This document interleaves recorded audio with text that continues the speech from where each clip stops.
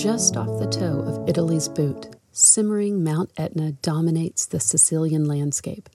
As Italy's largest and most active volcano, it is in view throughout much of the second season of The White Lotus, a visual metaphor for the tinderbox escalating in the nearby village of Taormina. This is KK Robbins, and you are listening to Episode 3 of Travel Talk. The most straightforward route to reach the majestic Taormina on Sicily's southeastern coast is to fly directly into Catania and drive 1 hour north, winding your way along the coastline with the water on your right and Mount Etna looming on your left. I have also arrived by sea, but the most interesting route was arrival by train, coming down from Rome through Naples, then continuing for hours, stopping frequently in tiny beach resort enclaves until finally reaching Villa San Giovanni, a small town on the mainland. It sits at the entrance of the Strait of Messina, the narrow body of water that divides Italy and Sicily. It is at Villa San Giovanni that the train will cross the water to the island of Sicily. The journey is only 8 kilometers or just under 5 miles and takes about 30 minutes. Seems easy enough, except there is no bridge, therefore no permanent tracks.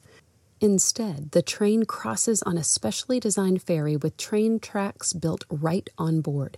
The train cars are disassembled into small groups, then shunted into the inner belly of the giant ship that is the length of an American football field. I was mesmerized by the mechanics of the whole operation.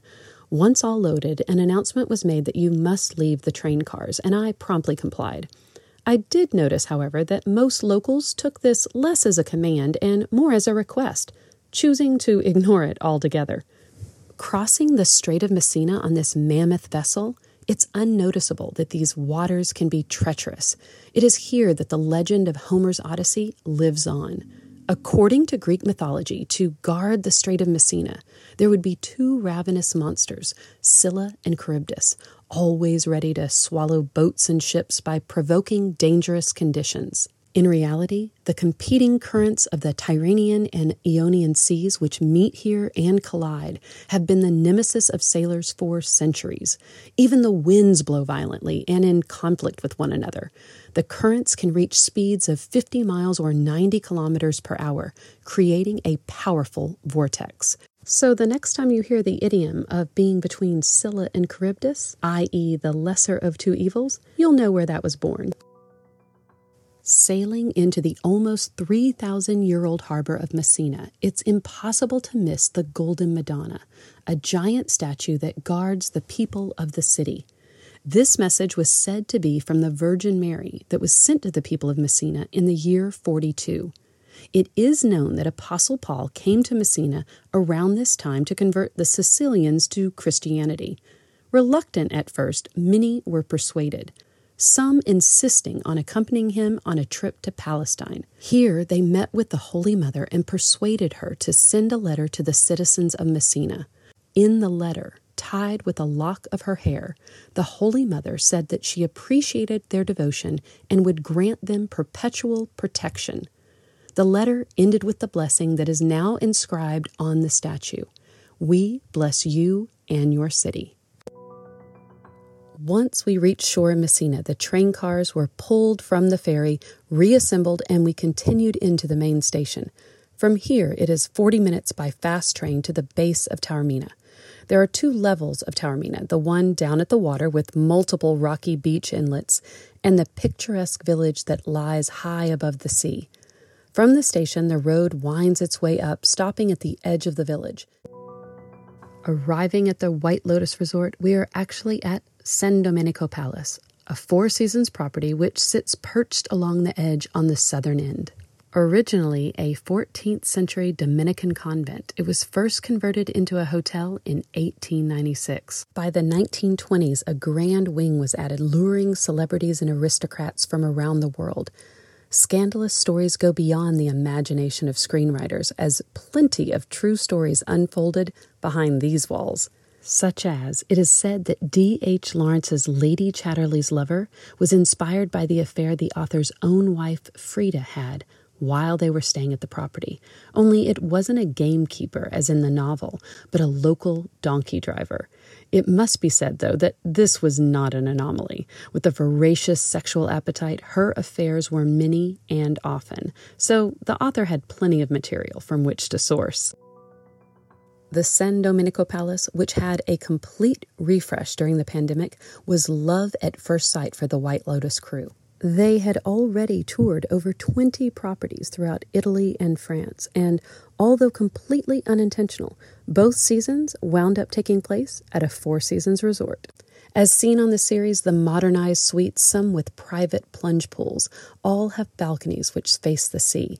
Walking to breakfast through arched cloisters and extensive gardens dating back to the monks, it is impossible to escape the lingering scent of lemon, grapefruit, and mandarin among the citrus-filled grounds. The property stretches out wide, along the cliff face with terraces and an infinity pool, taking full advantage of the captivating views. It is effortless to become immersed here. One could stay on property for days, only, have we met? Exiting the front courtyard, we are steps away from the main thoroughfare, Corso Umberto, which runs the length of the village with arched entries guarding each end. As we approach the cobblestone street with the seaside to our back, the southern entrance of Porta Catania is to the left. We turn right towards the northern entrance of Porta Messina. The names, so simple and clever, I can barely stand it. When exiting the city gate of Porta Messina, you are facing north towards Messina. When exiting Porta Catania, you are facing south towards Catania. Bravissimo! From gate to gate, it is only a 10-minute walk, although it can easily take over twice that when crowded, and all day when shopping. Boutiques filled with local goods, leather bags, and ceramics overflow into the street. We reach the center piazza, distinctive with checkerboard marble tiles, and look out from the viewpoint. To the right, the true scale of our hotel is realized with Mount Etna just beyond. The panorama of the sea stretches out unobstructed in front of us, seemingly without end.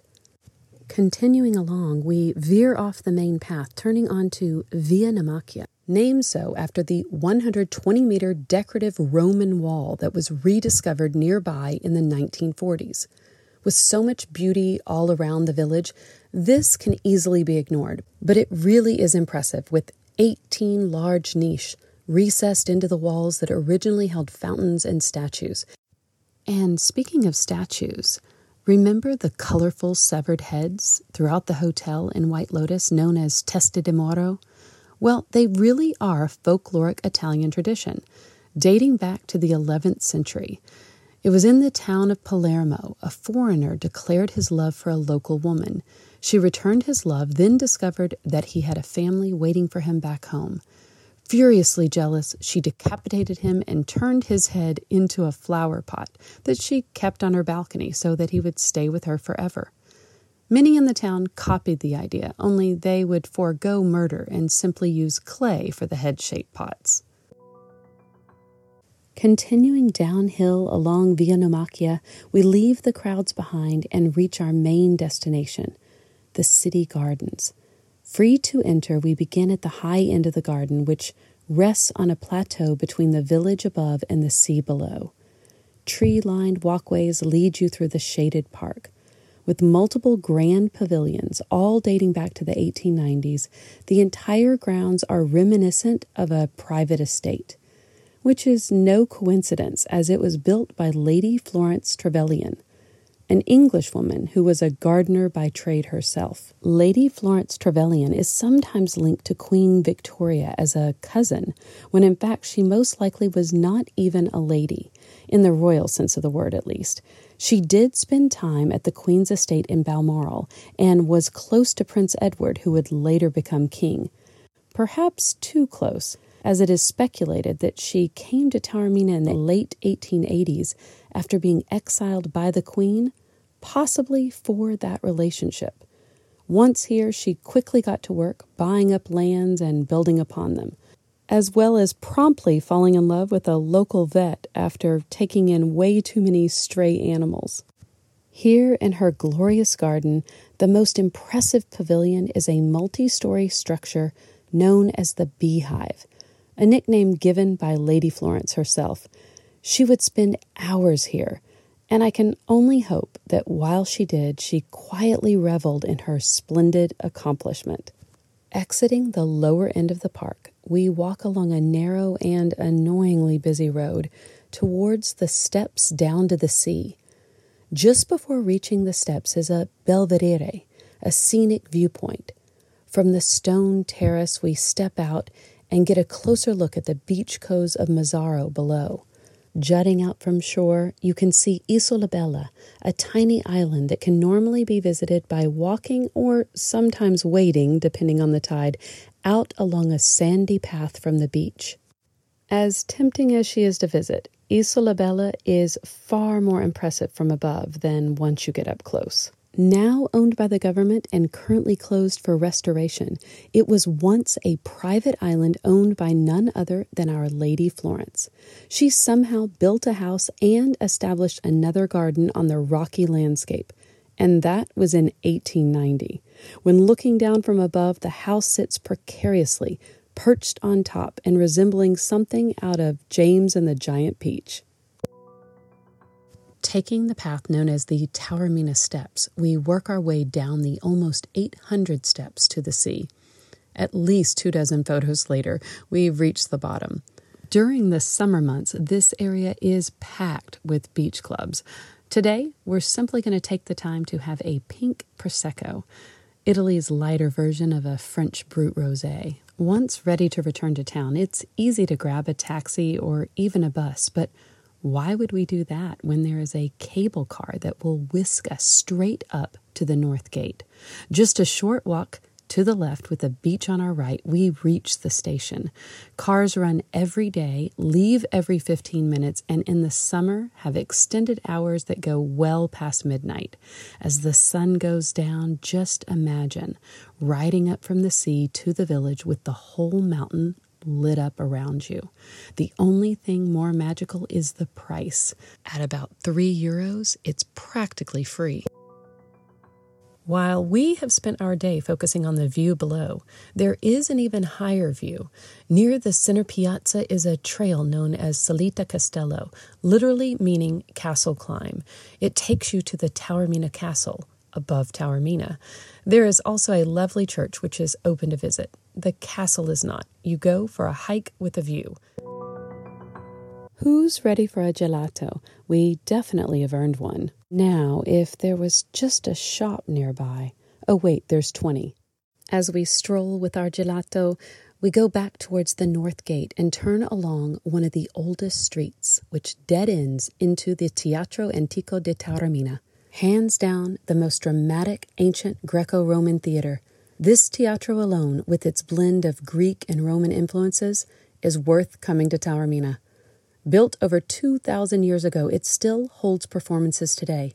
Through the ruin walls, you can look across the entire village, directly back to where we started at San Domenico Palace. The setting is so unreal. It feels as if you are on a movie set or visiting the scene through virtual reality goggles. By day, you walk under the covered entrance, past the stage, and up the tiered rows as a self-guided tour. Then the transformation begins. The sun begins to set. The day trippers disappear. The stars fill the sky above.